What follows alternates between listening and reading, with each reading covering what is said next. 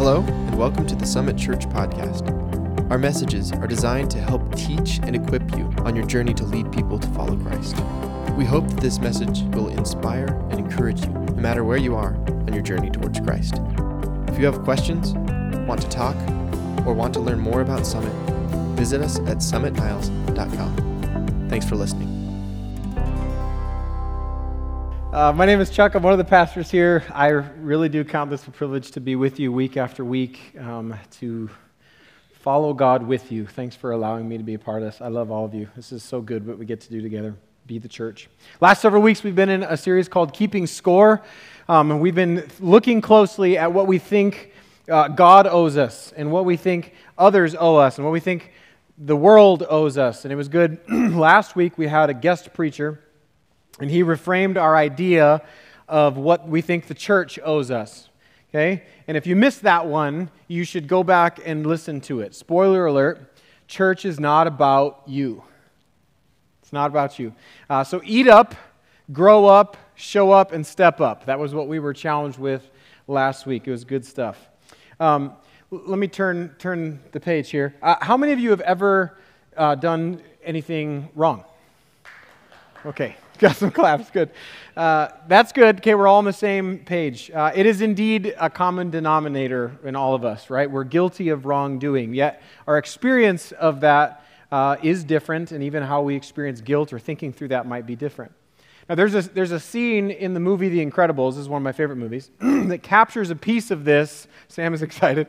That captures this idea of guilt and being guilty or feeling guilty. If you've seen this movie before, it's a family of superheroes who struggle with living with power while having to keep it under wraps. Okay, so they're struggling through that. And the young boy, Dash, who's aptly named because he's super fast, he acts out a lot because he can't use his speed in normal activities like sports, and so he gets in trouble. In this scene, he has found himself in the principal's office, and I want you to pay attention as the scene goes on to Dash's face. Watch his face and see how he responds to some of this. I appreciate you coming down here, Mrs. Parr. What's this about? Has Dash done something wrong? He's a disruptive influence, and he openly mocks me in front of the class. He says. Look, I know it's you. He puts thumbtacks on my stool. You saw him do this? Well, not really. No, actually not. Oh, then how do you know it was him? I hit a camera. Yeah, and this time I've got him.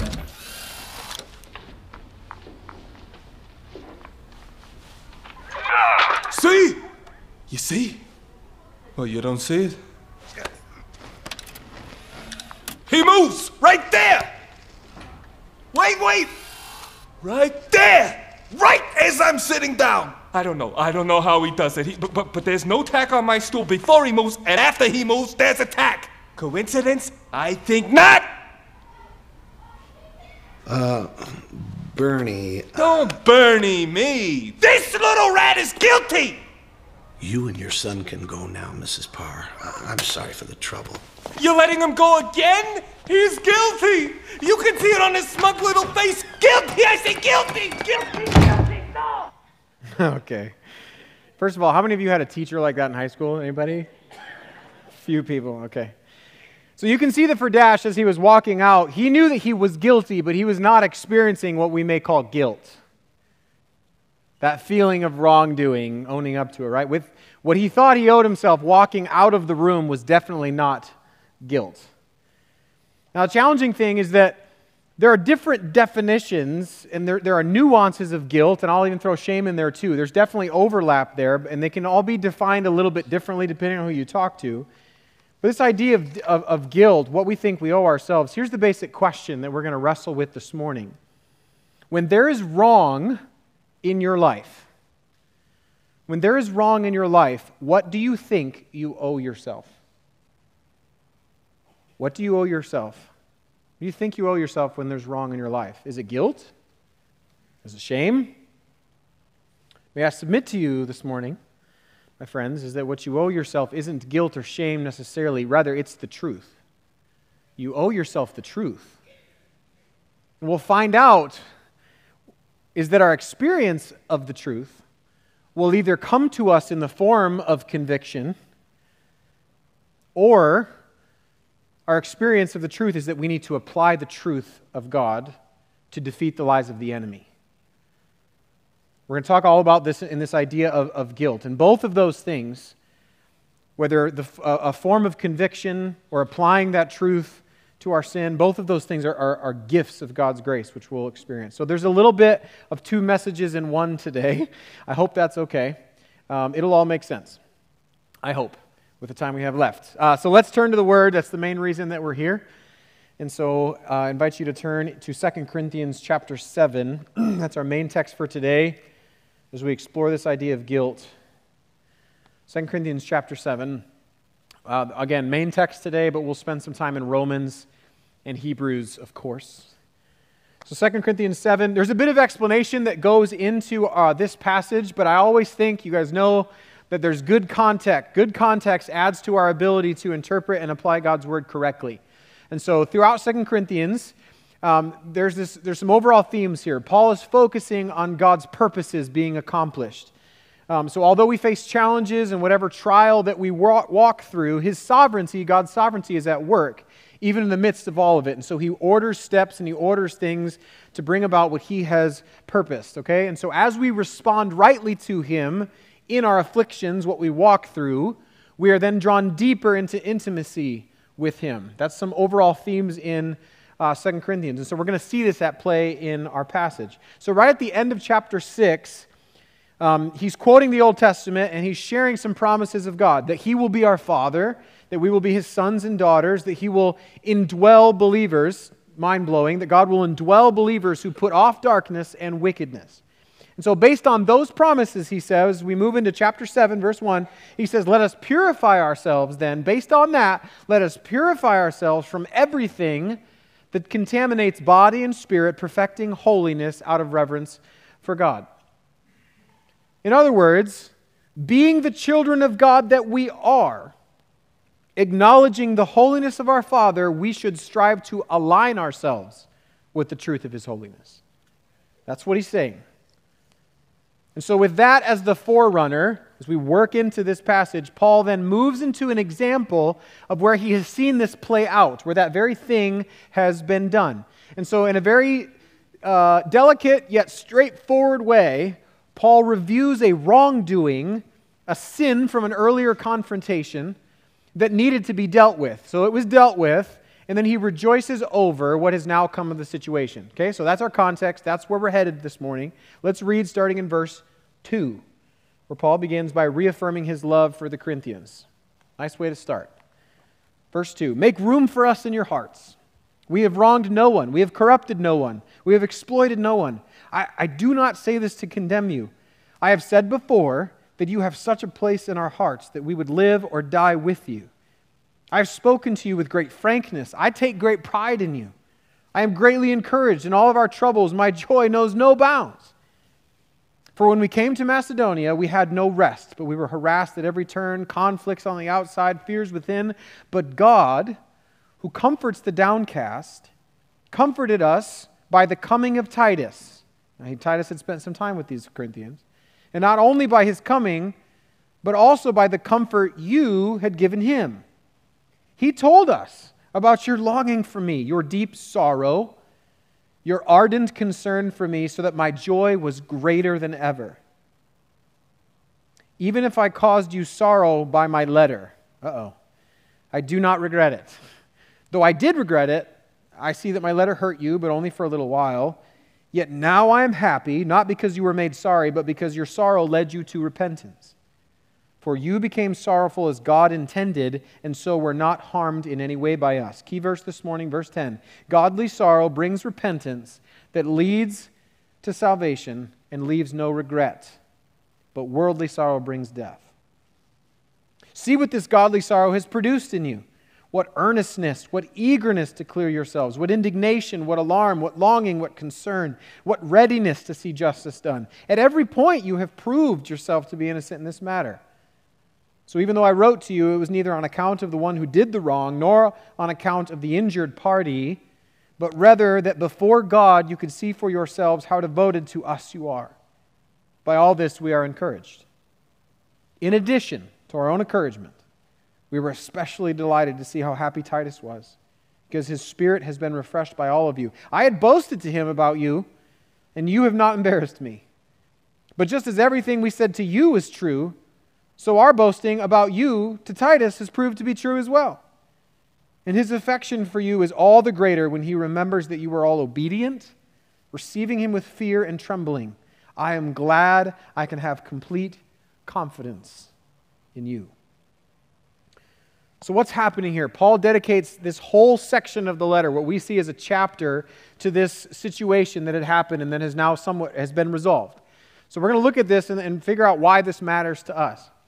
And while there are a couple schools of thought here to what wrongdoing is being referenced here, what sin, what's most probable, most scholars agree, get out of here, fly, is that there was a detractor.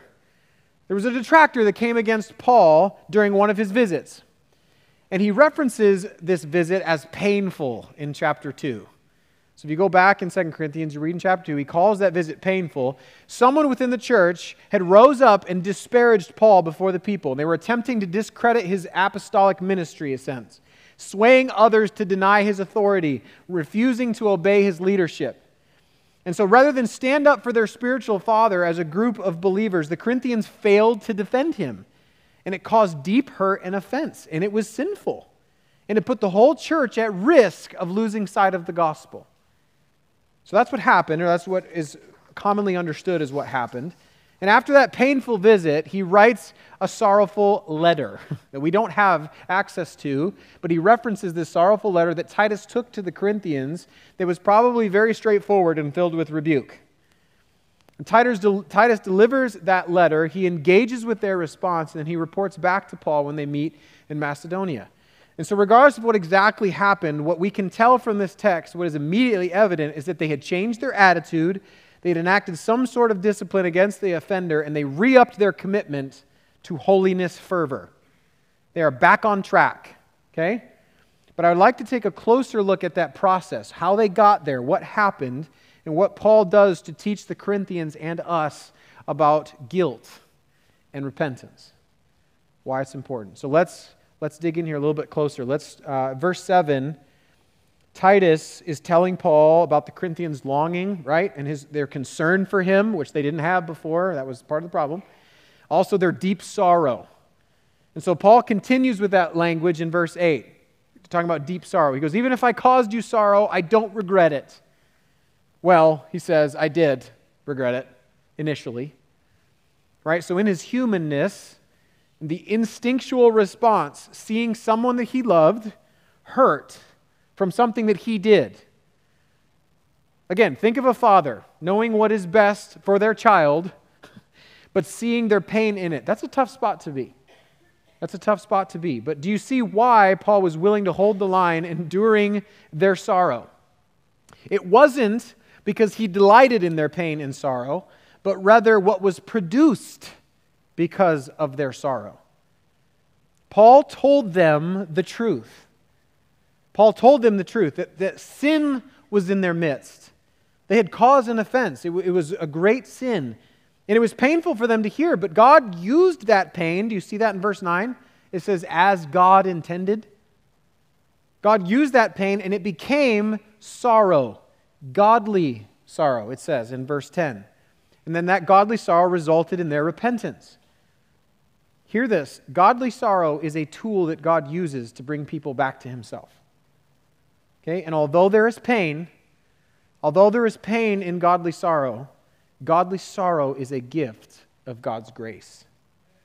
It is a gift of God's grace. That's the first thing to pick up from this passage. It is a gift of God's grace. You understand the idea of sorrow. That's not hard to understand. The experience of grief or to be distressed over something. So then it's that descriptor, godly sorrow. And it literally means according to God or having regard to God or in relation to Him. So to experience godly sorrow is to be distressed or grieved in relation to God. In other words, something between you and the Lord is off. Something's off between you and the Lord. You feel it and you know it. And not only does that weigh heavy on you, that weight also is pulling you to repair what it is that is broken. Okay, so after hearing some of us may call that guilt, but there's more to it than that. Godly sorrow has more to it than that. So after hearing the truth, and through the working of the Holy Spirit, the Corinthians were convicted, and they experienced a godly sorrow. So here's where godly sorrow differs from a guilty conscience. With a guilty conscience, you can be psychologically aware of the negative quality of something that you've done. I feel and I know that I have done wrong. But godly sorrow takes that recognition and it turns it into a grief over the disconnect that has arisen between me and God. That's godly sorrow. Now let me be clear, that disconnect does not end your relationship with God. Okay? The disconnect that comes is not a break in your salvation, but sin is a relationship blocker. You know that, yes? While God covers our sin by Christ on the cross, sin is still a relationship blocker with Him. If I sin against my wife, I do not cease to be married to her. But you better believe that there is something that is hindering intimacy, yes? Okay? Sin runs interference in relationships. There is a disconnect that arises between us and God when there is sin. But godly sorrow comes, and it is a spiritual distress over that loss of intimacy, and it aches for reconciliation. That's godly sorrow. Godly sorrow is a gift of God's grace. That's God's grace to you. It's God's grace to you that His goodness and His kindness, God's grace, His movement towards you, His power extended to you so that you can accomplish what He's called you to. That's God's grace, right? So again, in verse 9, as He intended. Godly sorrow is a gift of God's grace to you to call you back to Himself. Okay? Without godly sorrow, we would be stuck forever with guilty consciences and no way to repair what is broken. More on that later. Let's continue. First part of verse 10. Again, this is the key verse for today, second point to godly sorrow. Godly sorrow brings what? Repentance. That repentance leads to salvation and leaves no regret. Let's talk about that. Godly sorrow brings repentance. Bless you. Repentance means turning around. It means going the other direction. It is a change of mind that leads to a change of life, a change of direction. These two words, repentance and salvation, we hear those a lot together for good reason. Scripture teaches that for someone to be saved, they must believe in Jesus. That's the work what is the work that God has for you? To believe. That's the work that God has for you. But if you take the whole counsel of Scripture, belief in Jesus includes repentance. It means turning from sin to follow God. And so here it's being used in a similar way to emphasize the continual life of a believer. We've talked about this. Although we are saved once by grace through faith in Jesus, we are secure in our salvation. That happens once. But after that, we continue in our repentance because it continually leads us deeper into our salvation. Not deeper in a sense that now I'm extra saved. That doesn't happen. If you're saved, you're saved. But it does mean that we grow in saving and sanctifying grace. That is Jesus Christ Himself. So as we walk in repentance, continually turning away from sin, turning towards God, we grow in our relationship with the Lord. It continues to produce that newness of life that reflects our Savior that began when we first said yes to God. Make sense? Okay. This happens when we repent, when we turn away from wrong, turn back to God. We can't overcomplicate the idea of repentance here. This is what repentance is. If you've become aware of sin, whether you feel like it's sin or not, stop doing that thing. That's it. That's repentance. When you become aware of sin, whether you feel it's sin or not, stop doing that thing. Now, that's easier said than done. You and I both know that. So we need God's help for that. But this idea, this picture of godly sorrow and what He does to pull us to repentance, it always fascinates me. The spiritual weighing down of my heart, you know, that heart that can only find fulfillment in God-sized things, that heart, godly sorrow, He comes and He weighs down my heart, this heaviness meant to turn me back to the place that I can actually have that heaviness removed. Okay, so, humor me an analogy here, they always break down, but I picture myself in my sin walking across a desert somewhere. I don't know why a desert, but that's what I picture. So I'm walking across the desert in my sin, away from God. Now I've got a backpack on, and although I'm walking away from God, He's following me, and He's got a hold of the backpack because I'm His, right? So I'm saved. He's holding my backpack, but I'm walking away from Him. He's following me going, hey, turn around. Hey, turn around. Hey, turn around. But right now I can't. I can't turn around. I can't face Him in my sin, whether because I'm afraid He'll be mad, I don't want to face the truth, or I don't believe He can forgive me. I can't face Him for whatever reason. So God is just following me around saying, hey, turn around. Hey, turn around. But because I'm stubborn, even though I'm walking away from Him and He's behind me walking away from Him, I can't admit that I'm walking away from Him. Okay, that's the picture I have. But the farther we walk, He just keeps adding grace bricks into my backpack. Just bricks of grace is godly sorrow, and it just weighs me down. The farther I go and the longer I go, the harder it is to keep going, and He keeps adding grace bricks and saying, hey, turn around. Hey, turn around. I want to forgive you. Hey, turn around. Till finally the weight of His grace has overwhelmed me, and I have to stop. And at the first millisecond of my beginning to turn, He whips me around, throws off the backpack, and wraps me up in His forgiving arms. And I remember why I followed Him in the first place. See, there's no regret, it says. Salvation leaves no regret. There's no regret in facing the one you've sinned against when He's the only one who can remove it, and He's promised that He will. It's not that we turn back to God hoping that He's going to remove our sin. It says that He is faithful and just to cleanse us of all unrighteousness. So godly sorrow is a gift of God's grace. It is a heaviness, it is a distress to turn back to Him, and it brings repentance. That repentance places us in the middle of God's will, our salvation. That is the safest place that we can be. So let me draw a quick point about worldly sorrow, because Paul does. He says it leads to death. So what is worldly sorrow in comparison to godly sorrow? Worldly sorrow isn't a burden that draws you to God. It is remorse only over the exposure of sin and the consequences maybe of the discomfort and the pain that comes with it. You saw Dash's face in that scene at the end? Or not at the end, but at the beginning of the scene. When Mom comes in and all of a sudden he knows he's been caught. You see him? He was panicked. Not because he was remorseful for sin, but because he was remorseful about the exposure of sin. There's a difference. That's of the flesh, it says. That leads to bitterness and death because we're not willing to deal with the actual issue.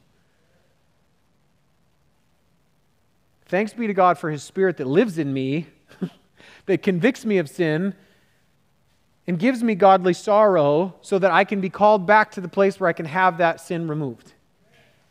Okay? There's a difference between worldly sorrow and godly sorrow. Let's move on. The last piece as we look at this passage here is point 3. We find it in verse 11. Godly sorrow produces maturity.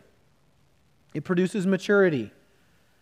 It's a gift of God's grace, it's repentance, and that leads to maturity. Look at verse 11. See what this godly sorrow has produced in you. Look at what it's produced. What earnestness, he says. What eagerness to clear yourselves. What indignation. What alarm, what longing, what concern, what readiness to see justice done, to take care of the issue at hand. At every point you have proved yourselves to be innocent in this matter. Godly sorrow produces maturity. It's right there. Do you see their spiritual fervor in those couple verses? I guess that one verse, 11. To live upright lives, their renewed commitment in light of the gospel, the readiness to see justice done, that situation and moving forward to prove true to the God who had saved them, that's spiritual maturity. To move forward more and more as you see God respond to your repentance. Do you remember last week with that guest preacher being challenged to actually become the church that we are? Remember, we are the church. What does it look like to be the church? One of the takeaways, one of the challenges was to not be like children anymore. To grow up and become mature. Become like Christ. Stop doing that stuff that you did before. Move on. Let's go. Spiritual maturity. What does it look like? Let me read it again. What earnestness, what eagerness to clear yourselves, what indignation, alarm, longing, concern, readiness to see justice done. At every point you have proved yourselves to be innocent in this matter. Spiritual maturity is growing in both our desire and our fervor within the freedom, to live within the freedom that is available to us in Christ. That's what spiritual maturity is. Growing in your desire to be in that place of freedom within Christ, but also your willingness, your fervor to live it out. That's spiritual maturity. Freedom from the sin which has weighed us down. Freedom to live within the perfect boundaries of God's law. The law that brings freedom. Following God's law isn't a place where we just have a bunch of set of rules, there's no fun. There's freedom within law. It is protecting boundaries from everything that isn't from God. Okay, that's another mess. Sorry. Spiritual maturity is growing in holiness before God, a deeper freedom in our relationship with God. Because as we mature, there are less things that are between us and God. You and I both know that we don't attain perfection this side of heaven. We know that. But we are in process, right? We are in process. We should be farther along than we were before. We're in this process of sanctification, of being made perfect, already not yet of holiness. We've been wrapped in the righteousness of Christ, so we are holy in our eternal standing before God, but we are also being made holy as we go. And so while the Spirit, this is important, while the Spirit is ultimately responsible for our sanctification, He's the one who makes us holy, you and I are responsible to participate in that work. He makes us holy, He sanctifies us, we participate in sanctification work. Romans 8 paints a perfect picture of this spiritual maturity, how it happens with the Spirit's work and our work playing at the same time, okay? Romans 8, 11 through 13. And if the Spirit of Him who raised Jesus from the dead is living in you, He who raised Christ from the dead will also give life. There's that new life that happens, developing spiritual maturity at salvation and then continually, right? He will give life to your mortal bodies because of His Spirit who lives in you. Therefore, that's what the Spirit does. Now, verse 12, therefore, brothers and sisters, here's our part, we have an obligation. But it is not to the flesh, our past way, our sinful nature. It is not to the flesh to live according to it. For if you live according to the flesh, you will die, just like worldly sorrow. But if by the Spirit you put to death the misdeeds of the body, you will live. Godly sorrow. There is an earnestness with which we are to remove ungodliness from our life. This is not worldly sorrow, being remorseful simply over the exposure of sin, but putting to death, that is strong language, putting to death the sin that has been revealed. So the Spirit then takes that repentance as we're putting it to death, we're changing our mind, we're going this way, I'm not doing that anymore, and He gives new life to us, and He offers us a deeper intimacy and freedom with Him. What I'm saying to you this morning with this idea, don't be afraid of guilt, is what I'm saying. Don't be afraid of guilt or godly sorrow. It is His grace to you. It is meant to turn you towards His gentle forgiveness. And what it ends up producing is spiritual maturity. It is a deeper desire for more freedom in Christ that comes from confession and repentance. What's amazing to me is that only God could dream up a religion like this. This is not man-made. The perfect religion, the way of relating to God, He came up with it. And the progression just blows my mind. The cyclical beauty of this, how He calls us deeper into Himself, how He offers more of Himself to us. He saves us, and then He gives us the power to become like, the same power that saves us is now given to us to become like Him. And as we become like Him, we desire to shed sin. And so we shed sin and we grow in maturity. And when we shed sin and grow in maturity, all of a sudden we taste like this freedom and this intimacy that we have with God. And within that freedom, all of a sudden it's like, well, I want to shed more sin. I want to become more mature. And so then we shed more sin because we have the power to do so. And then as we shed more sin, we become more mature. And then all of a sudden we're in this deeper, intimate relationship with God. It just keeps going and going and going. He just keeps moving us forward and moving us forward. And the Spirit sanctifies us, and we experience more and more the freedom in Christ that is promised to all those who believe. It's the actual living out of what has happened at salvation. I love that. Only God could dream that up. That is the intimate relationship with God that is available to you. Do you know that? Did you need to hear that piece this morning? The relationship with God that is available to you today comes with your continual repentance and your turning back to Him. And He will remove that sin from your life, and you will grow in intimacy with Him, and that intimacy makes you want to remove more sin from your life. And so you do that, and then He calls you deeper, and He calls you deeper. That is the path that we're called to be on. That gets me going. All right, let me drive home a point that I always make. and then make a hard left turn. Maybe it's not a hard left turn. Our obligation is to respond to godly sorrow. All right, confessing, repenting, maturing, all of that obligation, what we're talking about this morning, what the Corinthians did, it comes out of the context of two words. We read it this morning during worship in Romans 8:1. No condemnation. That's the context that this comes out of. No condemnation. If we back up just a few verses prior to where we were in chapter 8, these are my favorite verses in all of Scripture, Romans 8:1 and 2. Therefore, there is now no condemnation for those who are in Christ Jesus. No condemnation, because through Christ Jesus, the law of the Spirit who gives life has set you free from the law of sin and death. Are you in Christ? No condemnation. Are you in Christ? No condemnation.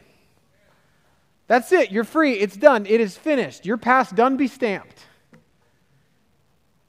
But it's hard to stop reading there because we get the explanation of why. Verse 3, for what the law was powerless to do because it was weakened by the flesh, God did by sending His own Son in the likeness of sinful flesh to be a sin offering. Your place was taken. And so He condemned sin in the flesh in order that the righteous requirement of the law might be fully met in us. Fully met in us. Not partially, so that we have to do the other part. Fully met in us. Who do not live, because we do not live according to the flesh now, but according to the Spirit. Fully met in us. Fully. Why do I come back to this all the time? You guys know me. I've been doing this long enough now. When I'm on the platform, we talk about the gospel. Why? Well, it's the good news. I like the good news. You should like the good news. It's good to have good news spoken to us and over us. It's meant to be spoken to us. The gospel is the truth that we need for living. It is the grounding by which we experience godly sorrow. It's the grounding with which we repent. We practice repentance. But here's the turn that we need to take this morning. While it is the grounding for which you need to repent of sin and turn back to God, it is also the truth some of you need this morning of what Christ has done, no condemnation, because you have been carrying something that you shouldn't be carrying anymore. Some of you have a burden that you have not been able to lay down, that Christ already took care of on the cross. Godly sorrow is good and it is holy. And we need to repent of sin. But we also have an enemy who hates you and will do everything that he can to trick you and twist what God has intended for good into shame. And he will use guilt and past hurt and past sin and what other people do to remind you that you're not worthy of God's love or that you have some type of mark on you that can't be removed, attempting to keep you in a prison of shame. When it comes to guilt, some of you have been plagued for years and years. And you have been unable to escape a sin from your past or a sin that has been committed against you, and you are filled with shame.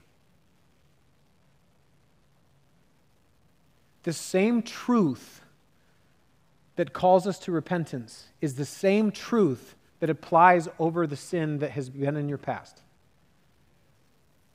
You remember at the beginning of the message today, this whole idea of guilt, what we think we owe ourselves. What did we say that it was? What do we owe ourselves?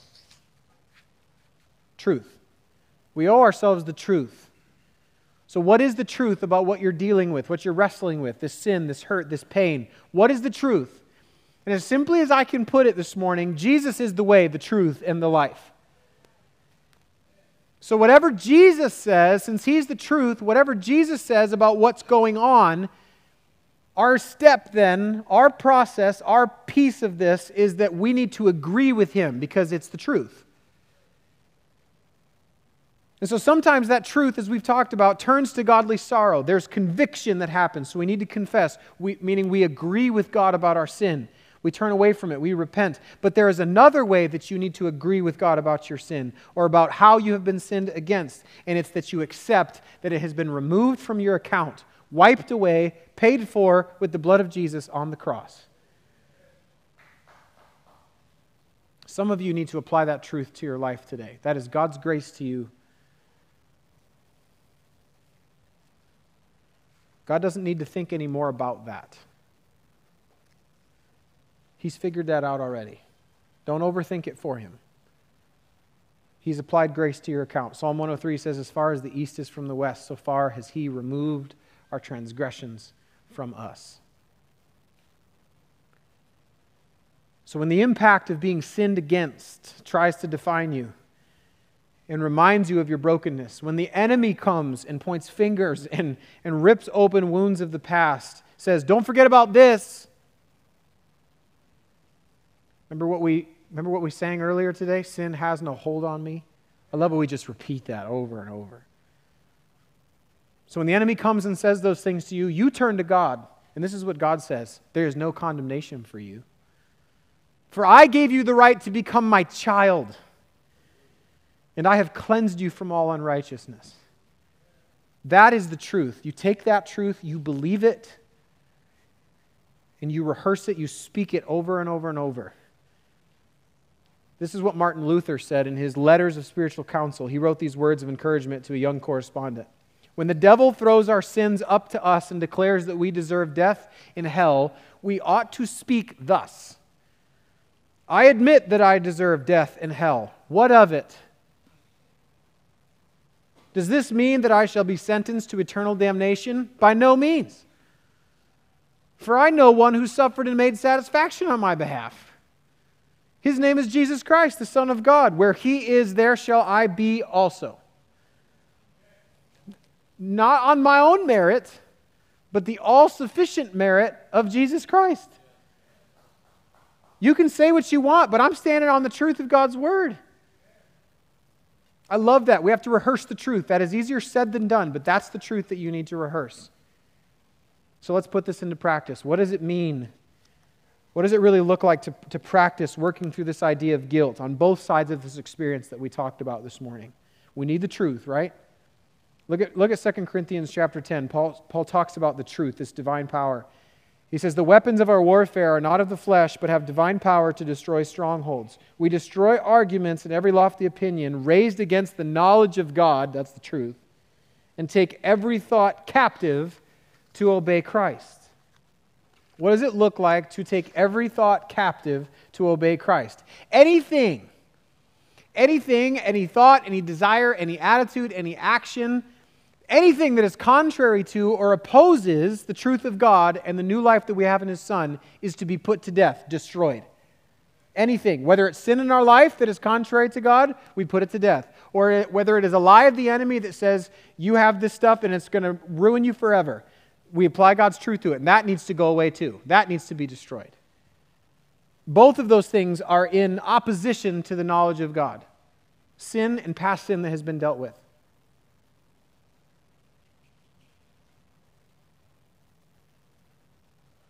So whether it's the truth about our sin or the truth about what God has done with our sin, we need to seek the truth. Okay, so let's get, what does this look like, both sides? Is the truth for you this morning that you have done wrong? Is there sin in your life? Is there sin in your life this morning? Is there something in your life that is not from God? Is there sin? Here's your step. Confess and repent. Confess and repent. This is not rocket science, but rather it is a critical discipline of the Christian faith. It is a critical discipline. And these are two disciplines, in my opinion, that have fallen far down the priority list of Christians. Confession and repentance.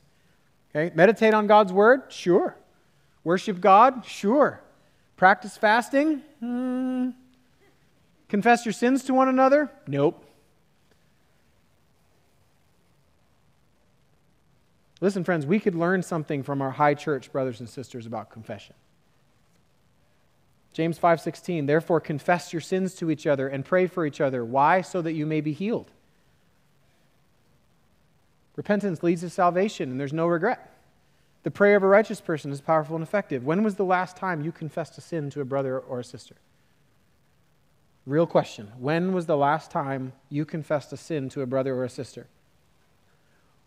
One of the ways that we practice agreeing with God about our sin is to vocalize it to someone else. Okay, so confess your sins and then pray for one another. Scripture says so that you may be healed. That's what it says. Can you imagine if our church got a hold of that? Like really got a hold of that? Meeting in groups? and intimate conversations between people, being vulnerable, confessing sin. And here, this is more than I could use prayer for my patience.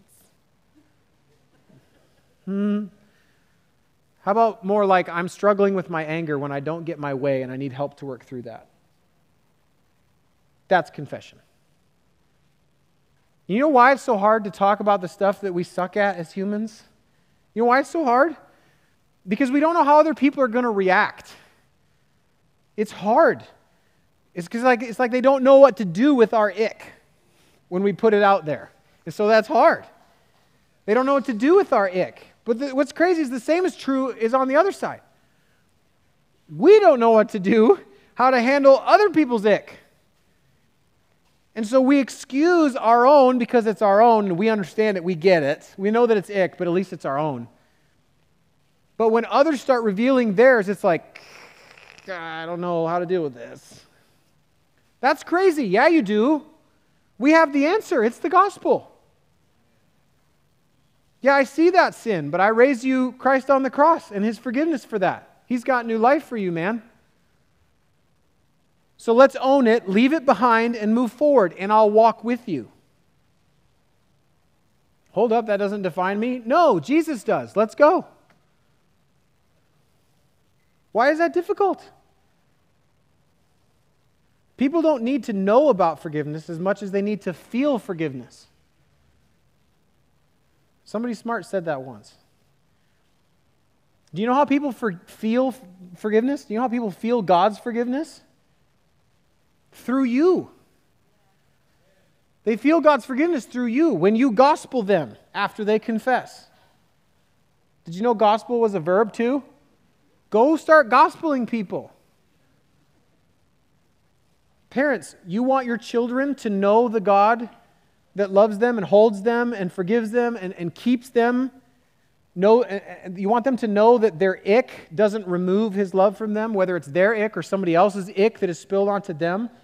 You want to know how they know that about God? You have to model that for them, to them. They will see who God is as they see who you are towards them. They will experience God's forgiveness as you help them feel your forgiveness. Felt forgiveness helps with the repentance part too. You know that? When you feel forgiveness, it helps turn the corner on repentance. Matthew 3:8 says, produce fruit in keeping with repentance. Confess, right? Confess. Agree with God. Tell someone else. Then have them help you repent. Make a choice. Go a different direction. That's becoming spiritually mature. I'll give you an example of this. A few years ago now, I began personally a specific practice of confession and repentance. Really, it was introspection, which I'm not very good at, but opening up my heart to God, allowing him to speak to me about what was in my life that wasn't from him. Okay, and so it was a nightly routine. I got into a pattern of this, and I would say, Lord, reveal to me, this is very simple, Lord, reveal to me what was in my life today that was not from you. That was it. And then he would.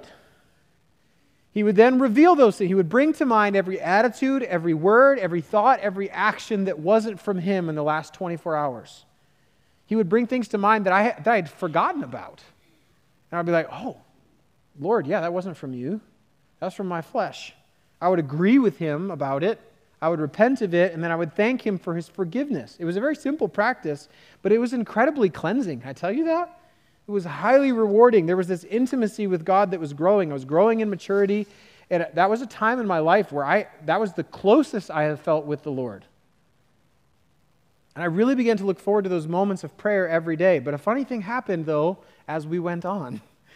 God started revealing things to me that I didn't want him to reveal. So sometimes he would bring things up, and I would say, well, that's not sin. Well, I didn't think that was sin. And he would say, yeah, that's for me to decide, but I still want you to be rid of it.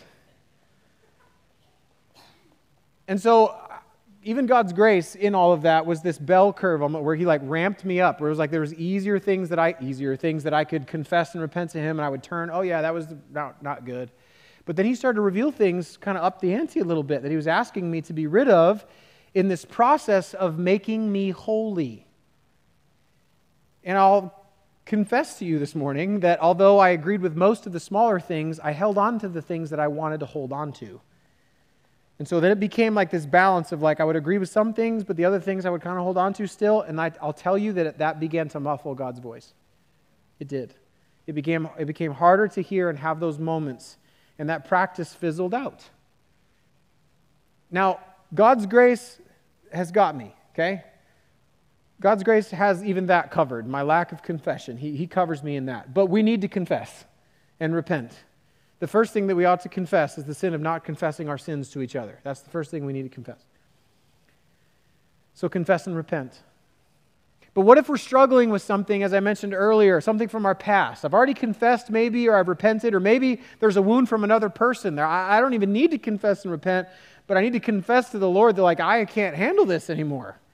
What if there's something there that the enemy is using to hold you down, and there's this guilt that isn't from God that is hanging over you, this shame that comes at you? You need to rehearse the truth. I wish I had something more for you. But that's the best I have. You need to rehearse the truth. You need to preach the gospel to yourself. Your ears need to hear what your head believes and your heart needs to know. You're going to have to keep battling with a divine weapon, and that is the truth and the knowledge of God. Ellen Morse always says this about why they are memorizing Scripture with our kids in the hallway, in their classrooms. They memorize so much Scripture. Why? Because they put it in their heads so that God can move it to their hearts. That's the same idea. You need to preach the gospel to yourself over and over and over. There's no condemnation for those who are in Christ Jesus. There's no condemnation for those who are in Christ Jesus. I've been set free from the law of sin and death. I've been set free from the law of sin and death. Hebrews 4 says that we're to hold firmly to the hope that we profess. What is the hope that we profess? The hope that we profess is that we have a high priest, a great high priest, who was just like us and who was tempted in every way, yet did not sin. He experienced the weakness of humanity, but in his perfection and his divinity, he never sinned. And more than that, he made atonement for us so that we can approach God's throne of grace with confidence in our time of need, to ask for grace and mercy. And we will get it. He will give it to us. That's the hope that we have, and so we profess it over and over and over. Oh, we need the grace of God as administered through the Holy Spirit to us. Last piece here, I think of Hebrews 9. This idea of grace and needing our consciences cleansed when we're experiencing guilt. I think about the Hebrews, or the Israelites, and in Hebrews 9 it references this. They were continually wrestling with guilt in the Old Testament because the year after year sacrifices and rituals that they were doing were only temporary. They were only temporary. They were only a matter of food and drink and ceremonial washings, and they were external regulations applying until the time of the new order. But that new order was when Christ came as the high priest. And they couldn't have, their consciences weren't fully cleansed. They couldn't remove the guilt fully because it was only temporary. That wasn't God's full plan. God's full plan was when Christ came. And it says that he did not enter by the means of blood and of goats and calves, but he entered the most holy place once for all by his own blood, thus obtaining eternal redemption. So how much more is what he's saying? How much more in verse 14 then will the blood of Christ, who through the eternal Spirit offered himself unblemished to God, cleanse our consciences from acts that lead to death, so that we may serve the living God? The Israelites at that time, because of the Old Testament regulations, what God had set up, it was not to be permanent, and so they had to come back year after year after year, and they were plagued with guilty minds continually. Not so anymore. We are under a new covenant. So whether we experience conviction from the Holy Spirit or we're battling the lies of the enemy, our consciences can be cleansed because we know that sin has been fully and finally dealt with through the permanent and sufficient sacrifice of Christ on the cross. That is the truth. So Satan can continue to come and lie and throw guilt and shame at us, but we have a whole list of God's promises to rehearse. He will give me rest, Matthew 11. He takes pleasure in me. He rejoices over me, Zephaniah. He is not ashamed to call me brother or sister. I am more than a conqueror through him who loved me. You memorize those and use that in your battle against the lies of the enemy. I'm going to invite the worship team. We're going to close our time.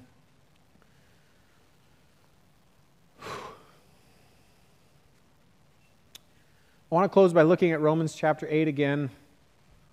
If you haven't already, go back and memorize that. The whole chapter. Again, starting with verse 12. Therefore, brothers and sisters, we have an obligation, but it is not to the flesh to live according to it. For you, if you live according to the flesh, you will die. But if by the Spirit you put to death the misdeeds of the body, you will live. There's the responsibility to respond to godly sorrow. But here's the promise. Here's the promise. For those who are led by the Spirit of God are the children of God. You're a child of God. We sang about it this morning. The Spirit you received does not make you slaves so that you live in fear again. Rather, the Spirit you received brought about your adoption to sonship. And by Him we cry, Abba, Father. Verse 16, the Spirit Himself testifies with our spirit that we are God's children. That's what you need this morning. If you've got a burden, you ask the Spirit to testify with your spirit right now that you are His child. And that status is the best status you can have, being a child of God. Do you need God's Spirit to testify with your spirit this morning? Ask Him. Ask Him. As a father, none of my children lose their status with me as my children, regardless of whether they have sinned or someone has sinned against them. They don't lose status of my child, of being my child. That doesn't happen. So when you come to a place where you are experiencing guilt or shame, what you owe yourself is the truth. You owe yourself the truth. And you can find that truth in the arms of your Father, your everlasting Father. And He will give you grace upon grace upon grace upon grace. Will you stand? We're going to sing this song together about running to God, running to Him as our Father, as He pours out His grace, carrying everything that we have into that relationship, offering Him our burden. So Lord, help us as we put words to what we know, what we feel. God, help us. We thank you. In Jesus' name. Thank you for joining us for this message from the Summit Church podcast. Again, if you have questions, visit us at summitniles.com. Now go and be the church in the world.